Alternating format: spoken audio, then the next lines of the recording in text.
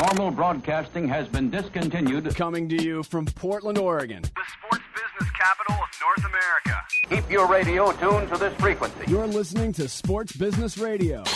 Now, your host, I tell you, I've never seen anything like that guy. Brian Berger.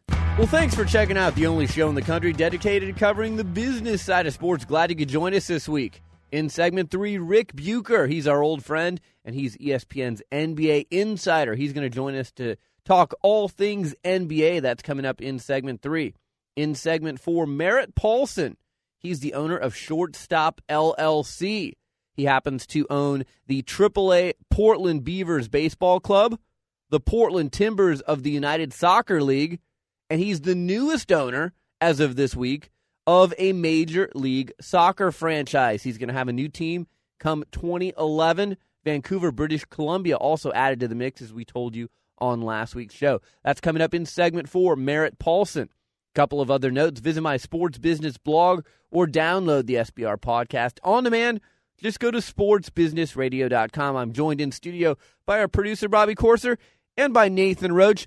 Guys, I went to Disneyland this week. I took my daughter down there for the week, and it was a fantastic experience to be able to see Disneyland through the eyes of a young person and meet Tinkerbell and Minnie Mouse and Mickey Mouse. But I got to tell you, I have several things that I would change about Disney. And, you know, Disney used to be known as the gold standard for customer service and excellence, and you never saw garbage anywhere on the premises. And it just didn't have the same level of customer service and excellence that it had when I last visited about 15 years ago. That's a long time ago, but people around the country send their crews to Disney University for customer service training, so I was a little surprised that it had fallen off as much as it has. Well, I was going to ask you, but you just answered it. If the experience was different because you're older now, I think when we're younger, I mean, I went on my 18th birthday. It was the last time I was at Disneyland, and I had a great time. And I think as you get older, you might get a little more cynical about everything and be more aware of trash and disorganization. So I'm still hard-pressed to believe it, but you were just there. Well, I mean, it's kind of like the airline industry and how the flight attendants just aren't happy to see you anymore. And, you know, they give you a pillow and a blanket, but they don't give you anything else, and they don't have a smile on their face anymore. They're not happy for your business. And I just kind of got that feeling with the people I ran into at Disney, and it was a little bit disappointing. But nonetheless, my daughter had a fantastic time, so thus I had a great time. Favorite ride? Favorite ride, Space Mountain. Still the fastest ride in the West, and very, very good. All right, lots of headlines coming up this week. The Pac-10. They've got a new commissioner. Who is it? Might surprise you. That's coming up next. You're listening to Sports Business Radio.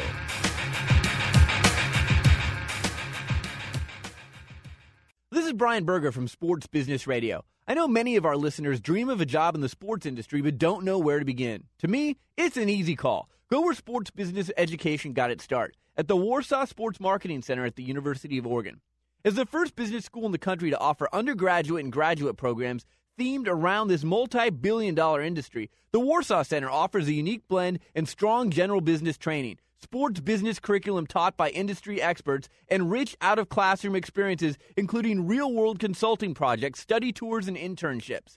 With a strong industry and alumni network and a staff dedicated to accelerating your career, the Warsaw Center has a proven track record of placing students in teams, league offices, corporate sponsors, marketing agencies, sports media, and sports shoe and apparel firms. But like any elite team, there's only a few spots on the roster. To learn more, visit sportsbusinessradio.com for a link to the center's website. The Warsaw Sports Marketing Center. Passion, integrity, and leadership in sports business education. This is Sports Business Radio. It's time for this week's Sports Business Radio headline, sponsored by the Warsaw Sports Marketing Center at the University of Oregon. Visit warsawcenter.com for more information. Headline number 1, lots of people watching NCAA March Madness on demand. Traffic was up for the first 4 days of the NCAA Division I Men's Basketball Championships. In total, there were 5.6 million unique visitors to the NCAA March Madness on-demand video player. That's a 60% increase over 2008 figures. Additionally, there have been 6.5 million total hours of video and audio consumed thus far. That's a 71% increase over 2008 figures. Nathan, have you had a chance to get on and watch online? Oh, I have, and it's been great. Every year this gets better and better. The first year it was a little hairy because, it wasn't working properly all the time. And I know it's a matter of bandwidth, but boy, it was crystal clear the entire time, not one single hiccup when I watched it. The one thing I will say is I did get the iPhone application. Me too. And the frustrating thing about it is it's really hit and miss with the Wi-Fi. And, if you're sitting in your house and you have Wi-Fi there, or you're in your office and there's Wi-Fi, but one of the things that I found difficult, I tried to access my video on demand on my iPhone at the Rose Garden Arena in Portland, Oregon during the first round of the NCAA basketball championship. And because they didn't want employees watching, they blocked the Wi-Fi. So it's been a little bit tough. I'm sure if you're in the right spot, it looks great, but I was not able to watch on my iPhone, which was disappointing. Yeah, but it's so cool being able to watch this stuff live when it is working on your iPhone. I loved it. Our next headline, Sony Ericsson WTA Tour Chair and CEO Larry Scott. He's going to be the new commissioner of the Pac-10. So you go from women's tennis to being the commissioner of the Pac-10. Now, I haven't heard a lot about Larry Scott. People have called him progressive. All I can tell you is this. Good riddance to Tom Hansen on July 1. I think he's been a stinky Pac-10 commissioner. I could give you a variety of examples why he's a stinky Pac-10 commissioner who doesn't stick up for his teams, whether it's in football or basketball seasons. But it will be good to see him go and see some new energy into the position. Not to take anything away from tennis, because I'm a tennis guy, but this Pac-10 job is going to be a lot bigger than the WTA. I mean, there's a lot more work, and you wouldn't think that because the WTA is an international organization, but the Pac-10 is focused, and there's all different sports you got to take into consideration. Well, sure, and I mean, the Pac-10 does very well in basketball, and in football, you've got USC and Arizona State and Arizona and the Oregon schools, and Washington schools will be back in the fold again at some point soon. So it is a huge job. And again, they need more of an advocate for the conference. Tom Hansen has not been that guy. Larry Scott hopefully will be the guy going forward if you're a Pac-10 fan. Our last headline of the week. New NFL Players Association Executive Director DeMaurice Smith. He'd like a discussion with the NFL and Commissioner Roger Goodell before it votes on a plan to increase the number of regular season games from 16 to 17 or 18.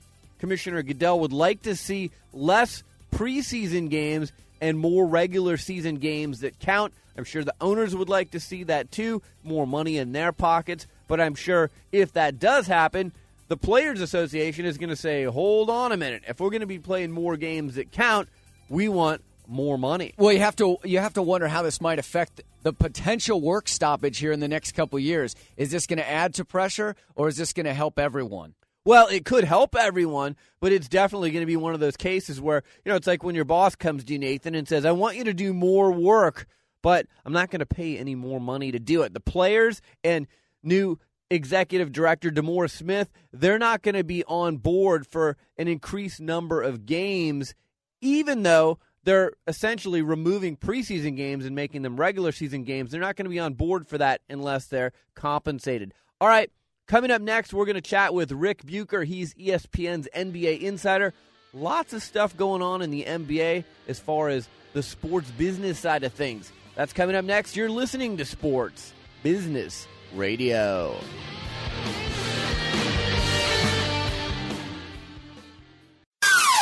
Sports Business Radio talks to the people who call the shots in the world of sports. My guest is Dallas Mavericks owner Mark Cuban. Let's go back to the year 2000. The year before you bought the Mavericks, they were 40-42. Fan interest was pretty lukewarm. When you bought this team, what did you see in this team? What was the potential that you saw to get them to where they are today? Probably none. Brian Berger goes one-on-one with the biggest names. My guest is Dr. Miles Brand, the president of the NCAA. I think the reason why we have a BCS-type system in Division 1A and elsewhere we have playoffs is that the schools in Division 1A feel that the regular season is the most important aspect of football. Read the Sports Business blog and listen to SBR On Demand at sportsbusinessradio.com. See, I think that's the big thing. Sports Business Radio, Saturday. Or online at sportsbusinessradio.com. Sports Business Radio with Brian Berger. My guest is Rick Bucher. He's ESPN's NBA insider, good friend of the show. Rick, thanks for taking time to join us on this week's edition of SBR. My pleasure. So, Rick, at the trading deadline, we saw a number of teams very active because their owners have lost a lot of money in real life, right, and they're trying to shed payroll. Right. A lot of teams unsuccessful at making trades and shedding that payroll. Which teams do you think are going to be most active this offseason trying to still shed that payroll? I would fully expect that the New Orleans Hornets are going to go back to the table, and the Phoenix Suns. Both teams contemplated making those moves at the trade deadline. New Orleans with Tyson Chandler, and the Phoenix Suns with either Shaquille O'Neal or Amari Stoudemire. Ultimately, none of those deals happened. But the real indicator is not going to be, as GMs have told me, the real indicator is not necessarily past performance or what teams do in the playoffs, but where their season ticket renewals are. And that is going to determine everything as far as which owners tell their GMs, hey, look, we only got 75% of our season ticket renewals back. We have got to cut some salary, especially with the salary cap anticipated to go down, which will be we will know for certain that it's going down come July 1 when they finally crunch all the numbers and they know where the renewals are. They'll find out exactly where they are as far as the salary cap is concerned. And you've got all these teams that anticipated that the luxury tax threshold would be at, say, 71 million. If it is now at 68 or 69, that means that teams that are at 71, rather than being flat and not having to pay additional, are now going to be on the hook for paying an additional $3 million in luxury tax. So for all those reasons, the season ticket renewals are going to play a big part in exactly what sort of trade action we see this summer, which is just mind-boggling because I don't know that the business aspect of this has ever been so stark. Let's talk about New Orleans for a moment. You and I have discussed the New Orleans situation in depth on this show ever since Hurricane Katrina. Yep. And I think we're on the same page with the fact that New Orleans wasn't a terrific NBA market before Katrina. Yep. Post-Katrina, it's even worse. Yep. And now you've got this agreement where if they don't average a certain number of attendance, they can opt out of their lease. Well, it looks like they're going to average the amount that they need to average to remain in New Orleans. But do you see any scenario where the Hornets may try and get out of New Orleans because it's just not working out there? Yeah, no doubt about it. They though, are not the first team on the list. Memphis is hemorrhaging money in a way that it pales in comparison to what's going on in New Orleans. So there are a couple of other. Sacramento's another team. And the problem that all three of those teams have is that the pool of buyers has dried up as a result of this economy, too. There's probably a half dozen people out there that were looking at purchasing teams. Steve Ballmer in your neck of the woods was one of them, and those guys, from what I'm told, are no longer interested in getting in the game at this point because their own finances are hurting and because of the uncertainty. So now teams are looking to potentially change cities as opposed to sell their franchise to local ownership, and New Orleans is certainly in that boat. This may distinguish them. The thing that distinguishes them from Sacramento or Memphis is they're not only in a terrible market demographically, but they also have one of the highest payrolls. They decided they were going to go for a championship, and it's funny how this works now. It's a little bit like baseball, where teams kind of size themselves up midway through the season, and if they don't have a shot, they suddenly are looking to go the other direction and pare down their salary and their salary situation, and that's exactly what you saw New Orleans doing. I mean, they made a run at it last year. They thought they were gonna be a legitimate title contender this year, and as soon as they got the sense, with like halfway through the season, that they weren't doing exactly what everybody expected, they were ready to pull the plug. And again, these are just extraordinary times, because I've never seen a team that made a run, that had a young group of talent, and said, you know what, fiscally it just doesn't make sense that we're going to take another run at this. We're going to try to dump some money now. It's an extraordinary time in the NBA. My guest is Rick Bucher. He's ESPN's NBA insider. Rick, so we talked about the pool of potential buyers has shrunk, but let's talk about potential relocation cities. I mean, you know, Las Vegas has been thrown out forever. I don't think that's a realistic city.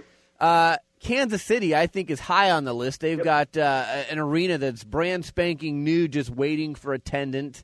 I still think that Anaheim would make sense. People say, you know, Orange County, a lot of money down there, even in this tough economy. Where else besides Anaheim and Kansas City might we see a team look to relocate to? Honestly, those are the two cities at the top of the list. I don't know of anybody else that is legitimate on the level where you have an arena in place and you have the demographics that say you have enough corporations that sponsorship would be there, and then you just have the per capita that means that you're going to have a fan base. You're going to have a fan base that's wealthy enough to afford NBA tickets.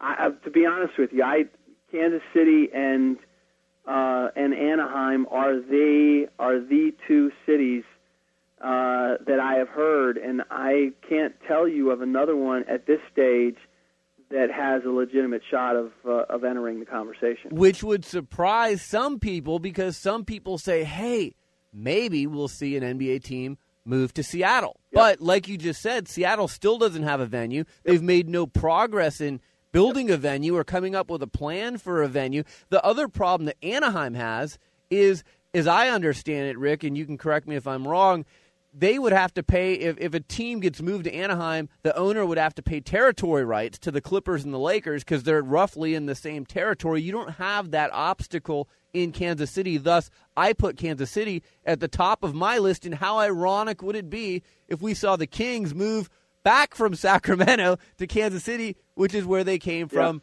before? That would be interesting. I would say, as far as the Anaheim situation is concerned, all these things are negotiable. And ultimately, if the health of the league is involved, and what the value of having a team that's carrying its weight, especially as the team moves, as much as the league moves toward revenue sharing, it would behoove the Clippers and the Lakers to have the Sacramento Kings or the Memphis Grizzlies making money as opposed to losing money. And so I can see where that either those the price of moving there would be waived, or a lot of it just depends on what David Stern wants.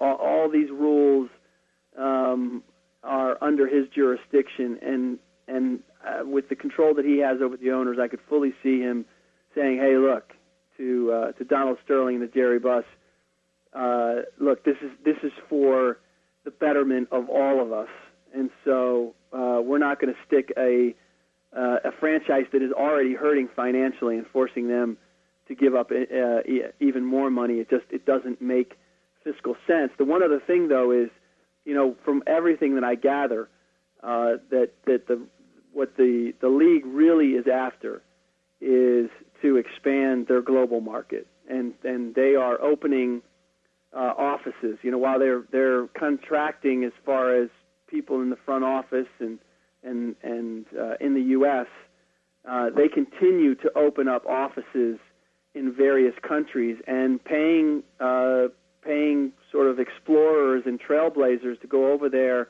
and establish relationships. They're paying guys, $50,000 just to go over and sort of on these goodwill tours. to establish, to lay the groundwork to open these offices.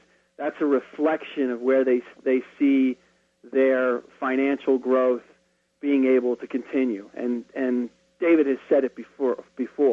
The market, as far as the USA is concerned, is pretty much tapped out. I don't know how they can make significant gains in this market. But as far as expanding to India and Turkey and China and creating a presence there, which means creating TV rights, which means creating merchandise opportunities, that's where they see their ability to continue to expand their revenue. Rick, just a few minutes left. We've talked ad nauseum about the summer of 2010 when LeBron and D. Wade and Chris Bosh and company all become free agents. Do you see any advantage to these guys saying, look, I better lock up my money now today while I know these owners have money? I mean, you look at Dan Gilbert in Cleveland. His business is not going well. He's in the mortgage business.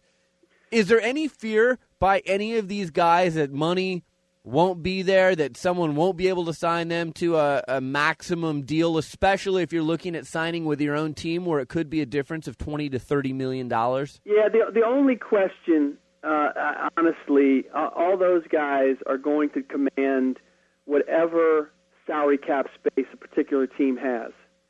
And so I honestly don't think that's an issue for them. The question they will have is, because the league is already discussing a new collective bargaining agreement, and there's a possibility that they could revise the terms of the existing one. Now, as in the past, the guys that are up for new deals have sort of been grandfathered in. But there is the possibility, the very real possibility, that if that's not the case, that you could see guys where now they're able to sign a 6-year deal. Well, what if that's ratcheted down to 4 in the new collective bargaining agreement? Or that's one of the measures that the players come to an agreement with. And for my money, they would be, I think, their best advantage is to negotiate now and say, we'll give you some things back right now if you don't kill us as far as what the long-term terms are of the next deal. That's the only real leverage they have, and that's the one issue that LeBron, Dwayne Wade, and Chris Bosh are going to have to weigh as they go into 2010 or as they go into this summer and decide, maybe I should just re-up now and put that money in the bank.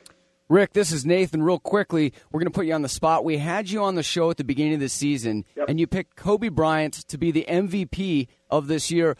Are you sticking with that pick? And what are some of maybe your other picks for Coach of the Year and Rookie of the Year? Certainly, I'm going to stay with Kobe, although he's, from everything that I gather, he may have a tough time beating out LeBron James at this stage. But I think it's going to be 1-2 between those two guys. Derrick Rose, far and away, is the Rookie of the Year. In my mind, it's not even close. And then, as for Coach of the Year, again, it's a little bit like MVP. It's the eye of the beholder. Eric Spoelstra of the Miami Heat is certainly there. For my money, Rick Adelman has to get consideration. Mike Brown has to be in the conversation. And Phil Jackson has to be in the conversation. That I think Coach of the Year among all those awards is going to be the most difficult to determine because there are quite a few guys who have had a significant impact on their teams this season. Well, Rick, you're always a wealth of knowledge, and we appreciate you taking time to join us on this week's show. My pleasure, Brian. You're listening to Sports Business Radio. We'll be right back.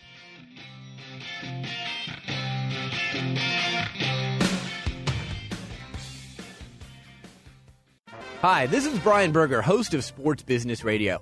When I'm looking for a place to have dinner with family, friends, or business associates, there's only one restaurant on my list. Morton's The Steakhouse, the best steak anywhere. In its 28th year in business, Morton serves only the finest quality foods, featuring USDA prime-aged beef, fresh seafood, hand-picked produce, and decadent desserts prepared to perfection. Not to mention the award-winning wine list. When my destination is Morton's, the best is always on the menu. And they treat me like a VIP during every visit, whether in the dining room or the private boardrooms. With almost 75 restaurants conveniently located around the world, Morton's is the gold standard when it comes to steakhouses. To find the Morton's nearest you or to make a reservation, go online to Mortons.com. Morton's, the best steak anywhere, and the official steakhouse of Sports Business Radio. One-on-one with those making the big-time decisions that impact your sport. This is Sports Sense on Sports Business Radio. Sports Business Radio. My guest is Merritt Paulson. He is the owner of the new Portland Major League Soccer franchise. He's also the owner of the Portland Timbers of the United Soccer League, as well as the AAA Baseball Portland Beavers. Merritt, thanks for joining us here on Sports Business Radio. Hey, Brian, thanks for having me. So, Merritt, at what point did owning a Major League Soccer club become a goal of yours? Well, it's something that I first entertained as long as I'd say 5 years ago. I mean, I was, as we've talked about in the past, looking at a variety of deals in the industry, and I had a good conversation with Don Garber and Mark Abbott about an opportunity around 2004. And so it's been on the radar screen for quite some time. And in Portland here, this is a very, very unique soccer market. I knew it coming in after we did the deal with the Timbers and Beavers in 2007, and living it and breathing it every day, it became more and more apparent what a unique opportunity this was. And so, we're quite fortunate to get to the point we got to last week, and we got to execute now and make sure we finalize this deal. But this is a phenomenal soccer market, and it's a soccer crazy region when you look at what's going on in Seattle and in Vancouver as well. One of the most impressive things I think about Major League Soccer is the number of really solid owners that have decided to invest in the league, from Anschutz Entertainment Group to Dave Checketts, boxer Oscar De La Hoya. What were some of the factors that attracted you to Major League Soccer to the point where, you had to walk a long path. There were a lot of obstacles for you to get Major League Soccer to Portland. What made you want to walk that long path? Variety of things. Certainly the ownership group, I agree, is stellar, but it's the right model for this market. It's certainly got a unique cost model that for a market our size, with our level of private sector, there's a lot of healthy small to mid-sized businesses here. We don't, as you know, have a lot of headquarter businesses or Fortune 500 companies, and that's certainly a factor when you look at the alternatives for Portland, Oregon. And so, I'd say that the business model is the right business model for this market. And I also have a tremendous regard for Don Garber and Mark and their team in New York, and I think they're doing the right things. They're thinking about this strategically, and they've got a great blueprint that they've adhered to for the growth of the league. So, there's a number of factors at play there, but I'm a big believer at MLS. I think it's on a pretty exceptional trajectory right now, and I'd expect that to continue going forward, and it'll be great to be a part of that. Yeah, let's talk about the blueprint, as you call it, for being a Major League Soccer owner. One of the things that's impressive, obviously, is that the payrolls aren't out of control. You see the NFL, Major League Baseball, the NBA get in trouble because they've got long-term guaranteed contracts. They're paying players an obscene amount of money. We don't have that in Major League Soccer outside of maybe David Beckham. So all things considered, what's an average team payroll like for a Major League Soccer club? And then I guess general operating expenses. If you own a Major League Soccer club, how much are you looking at annually with operating expenses? Well, the total payroll per team is in the neighborhood of $2 million. And, you've got the player exception rule, which some teams take advantage of and other teams sell. It's a very reasonable operating budget as well. Not nearly the level that you'd be looking at the NBA or Major League Baseball. And a number of the leagues you mentioned, certainly the NFL and the NBA do have some type of cap structure, in terms of players. MLB, obviously, is particularly tough for smaller media markets. But no question about it, MLS has been smart about how they've structured their costs. And, with the growth of the league, you would definitely expect the costs and investment in the players' side to increase. They're just being smart about how they're doing it. But attracting some marquee star power is a key mandate going forward. I think it's going to be necessary, and not just guys on the tail end of their career who are big names abroad, but hopefully some younger players as well. So, I mean, if that's the case, then payroll's obviously going to go up. If you're going to try and cherry pick players from around the world, the best of the best, then payrolls are probably going to go up, right? Yeah, you'd expect it. I just think they're going to do it in a reasonable way with what the business can absorb and what makes sense for the business. And I think that's what's exciting about the league, among other things, is really the long-term vision that they've adhered to. And in sports across the board, there's a temptation to go for the quick buck, and owners understandably put a lot of pressures on commissioners. And I think that Garber and his crew have done a good job managing for the long term. Now, franchise values, that's where owners make their money in most sports leagues. The owners I've had on this show say you're lucky to break even or make a small profit every year. Franchise value is where you make your money. If you look at Major League Soccer, the franchise values have risen sharply over the last 10, 15 years. That's got to be enticing to you as an owner of a team in Major League Soccer now, right? Sure. I mean, this is a long-term play, and certainly there's not a lot of owners in sports across the board, who are making significant money off the bottom line. But it was important for us to have a viable going concern, a business that we felt that could be profitable. And obviously, if you're investing in the league for the long term, there's the assumption that franchise values will go up. And, I think that's played out with MLS, and it will continue to play out. My guest is Merritt Paulson. He's the owner of the new Portland Major League Soccer franchise. He also owns the Portland Timbers of the United Soccer League, as well as the AAA baseball Portland Beavers. He's a Harvard Business School graduate. Merritt, let's talk a little bit about expansion. There aren't many leagues that are expanding, but Major League Soccer is expanding. We see the new Seattle team. Philadelphia is going to be on board in 2010. Do you have any concerns that maybe the league is being a little bit overzealous? I mean, obviously, it's worked out well for you because you've got a team here in Portland, but if you look at the league as a whole, do you think growing the league by this number is a good strategy? Well, I think you've got to get to a critical mass of teams. I mean, pundits will tell you, and critics of MLS will often point to TV ratings, Brian, and to date on a national basis. A lot of local teams in their local markets do quite well, but it's tough to generate national ratings when you've got 14 teams in the league. And I think that you need a critical mass of, 20 or 22 teams long term, and that's important. And I think as long as you go about expansion in a strategic way, you make sure you're in the right markets and in markets where you're going to be averaging 15,000 or more fans per game. You're getting great owners, which MLS has been very successful in attracting. Then I think it's wise, and I do think that the vision is, not to go much beyond 22 teams. TV money and exposure. You just talked about TV a little bit. It's the lifeblood of any league. Major League Soccer has seen its game moved away from ESPN to the less viewed ESPN2 recently. Do you have any concerns about the exposure for Major League Soccer and the money that each team would be able to generate via the national TV deal? I think ESPN's a committed partner. That deal runs through 2014, I believe. And, the whole game of the week strategy was a bit premature. I think they've got a lot more flexibility with the matchups right now.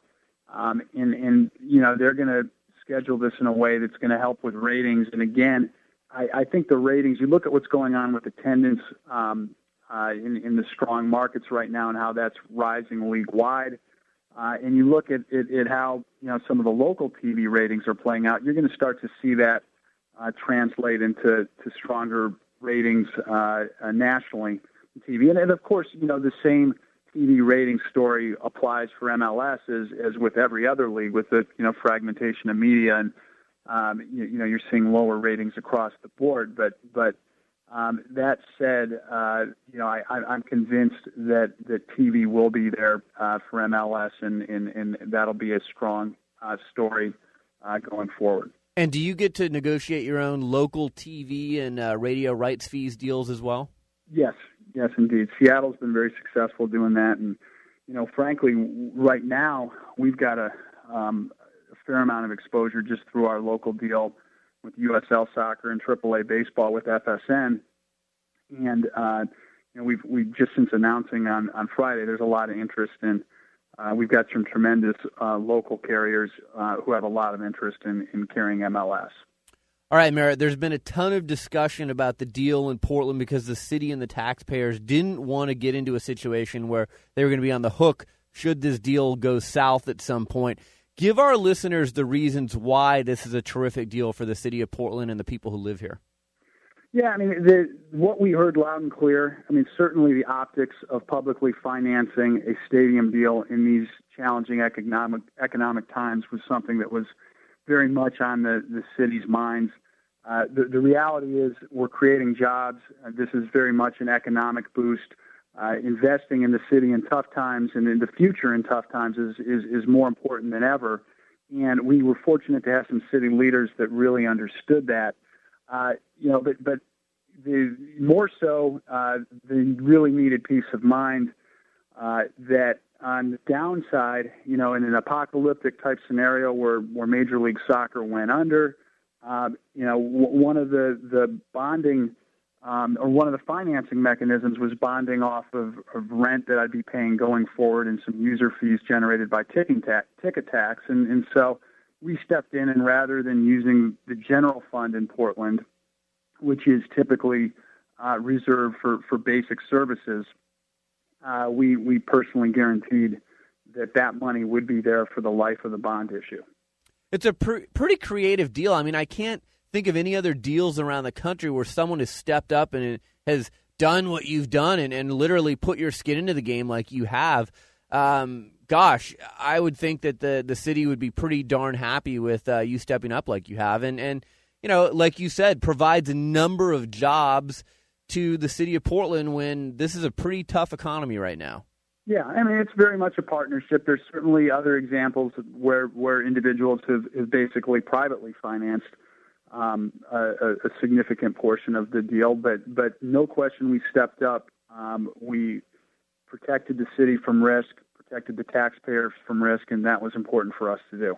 All right, we've got just a few minutes left. Before moving to Portland and forming Shortstop LLC, you worked for the NBA League office and HBO. What about those jobs prepared you for being a pro sports team owner?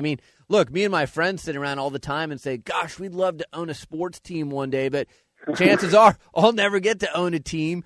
And now you get to sit in that seat. And, several years ago, you worked under David Stern and, some pretty creative people at HBO. What about those jobs prepared you to sit in the seat that you're sitting in right now?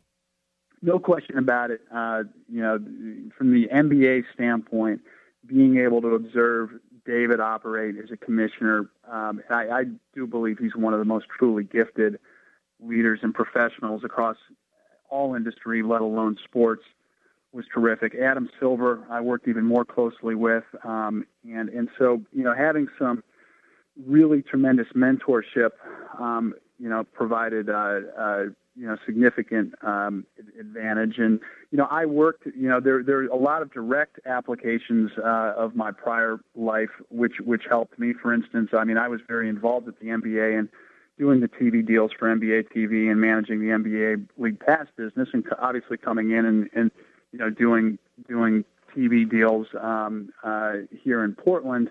That's extremely transferable. But on the whole, it's a big change. And it was important for me to have a good foundation and some terrific brands in sports and entertainment and good operating experience. And it was fortunate for me that the right opportunity arose when I had a good deal of that under my belt. But it's been a steep learning curve as well, moving over into this new world. It's certainly a pretty terrific perspective to have in terms of, you're running your business, but you're also interfacing with the private sector leaders, the local, business leaders, as well as the public sector. Sports is a unique business that way, and I'm tremendously fortunate to be in this position, and I remind myself of that every day. Well, I've got to give you a lot of credit. Not many owners roll up their sleeves like you have done and enmesh themselves in the nonprofit community and the business community and get out and shake hands, get to know people. And since you've There's come not to a lot of owner-operators in general in sports. Right. That is true. So, great job to you for getting out and seeing the value of those relationships, because personally, if I may be so blunt, I don't think you get this Major League Soccer deal done unless you form those relationships when you got to Portland. All right, last question for you. Speaking of advice from high places, your father is former Secretary of the Treasury, Henry Paulson. He's my best source of advice. I was going to say. No question about that. And he's been obviously he's been the enabler, from a financial perspective, but he's also been my best source of advice. So. And now that he's not the Secretary of the Treasury anymore, maybe he might be able to take in some Major League Soccer games now and again, right? We'll make him a believer. He definitely comes from a baseball, basketball, football background, but he's really gotten into watching soccer live, as have I. So, no question, we'll get him out here for some games. Well, Merritt, congratulations again on all of your success, and I'm glad that we finally were able to get you on Sports Business Radio, and we'll stay in touch. Thanks a lot, Brian. Appreciate you having me. Thank you very much. Guests appearing during our Sports Sense segment will be treated to the gold standard of all steakhouses, Morton's the Steakhouse, the best steakhouse anywhere. For the Mortons nearest you, go online to Mortons.com. You're listening to Sports Business Radio. We'll be back with our final segment. This is Brian Berger, host of Sports Business Radio. We live in an age where everything is on the record. What we say anywhere, whether it's in an elevator, in an email, or during a conversation with a reporter, is now being broadcast instantaneously on YouTube, in a blog, or through the mass media. It's easier than ever to spot someone who has been traditionally media trained and is just giving you that same old boring PR speak. I want to help you navigate the tricky media landscape. When I'm not hosting Sports Business Radio, I team with former Nike PR director Lee Weinstein to form Evergreen Media Training. Evergreen Media Training assists individuals and groups by offering unique preparation and training catered to your specific needs. From explaining today's media environment to providing you with post-training monitoring and feedback, we'll guide you every step of the way. With nearly 40 years of combined experience working with some of the biggest names in the sports industry, we'll help you communicate your messages honestly, thoughtfully, and from the heart. For an overview and a list of services, visit evergreenmediatraining.com or email me at brian@sportsbusinessradio.com. The website is sportsbusinessradio.com. U.S. Senate Subcommittee on Antitrust, Competition Policy, and Consumer Rights Chair Herb Kohl and Ranking Member Orrin Hatch announced this week the committee's agenda for Congress's new session, including a hearing on the BCS. Nathan, I have been a big opponent of the current BCS system, but we've got so many problems in our country right now, I don't think this needs to be a hearing in front of Congress. Yeah, and I don't even think that we need to have hearings about steroid use in baseball as of late, and now they're going to do something like this. This is one of the more ridiculous things in Congress I've heard in the last 2 to 3 years. Hatch plans to introduce legislation to rectify the situation, as he says. And again, I know President Obama has had some thoughts on this, and I guess that's probably why this has been fast-tracked into a hearing. But I just think, again, we have so many other things going on in this world that we need to deal with, that figuring out the BCS, it would be nice if it could be handled in some other fashion other than wasting everyone's time and money in front of Congress. Yeah, tell me why we need to even have this. What is the sole purpose of trying to get it figured out so that we can have a playoff system? And this is just such a waste. Well, I think it's basically Kohl and Hatch grandstanding and, taking a high-profile issue And, ESPN and CNN and several other networks will cover this. So that's basically the reason I think this is being done. Who knows if anything will happen. It'll be interesting to see who from the BCS and who from the NCAA shows up to testify and how they try and defend the current system, and then also who comes and criticizes the system. So from that standpoint, I'll be entertained, but I don't think it's a good use of taxpayer money and Congress's time. Well, if they're going to do it, then I hope that they find some resolution for not having a BCS anymore. All right, lots of thank yous on our show this week. Merritt Paulson, thanks to him for joining us. Rick Bucher from ESPN. Our show staff, Nathan Roach, Bobby Corser, Josh Blank, Darren Peck, Ron Barr, James Harris, and Doug Zanger.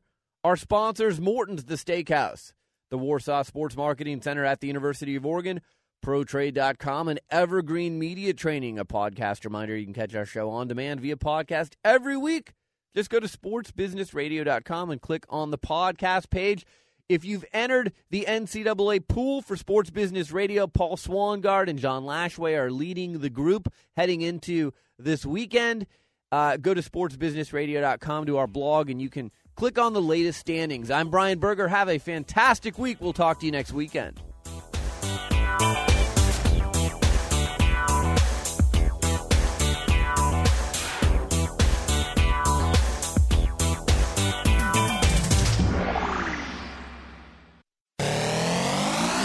Sports Business Radio talks to the people who call the shots in the world of sports. Robert Sarver, the owner of the Phoenix Suns. When people come to a Suns game, what kind of an experience do you want it to be for them? We want them to be entertained from the time they walk in to the time they leave. The co-owner of the Sacramento Kings, Gavin Maloof. Gavin, thanks for joining me. My pleasure, Brian. How are you? Dr. Miles Brand, the president of the NCAA. Sports Business Radio. Saturday. That's why you're a smart business person. Or at sportsbusinessradio.com.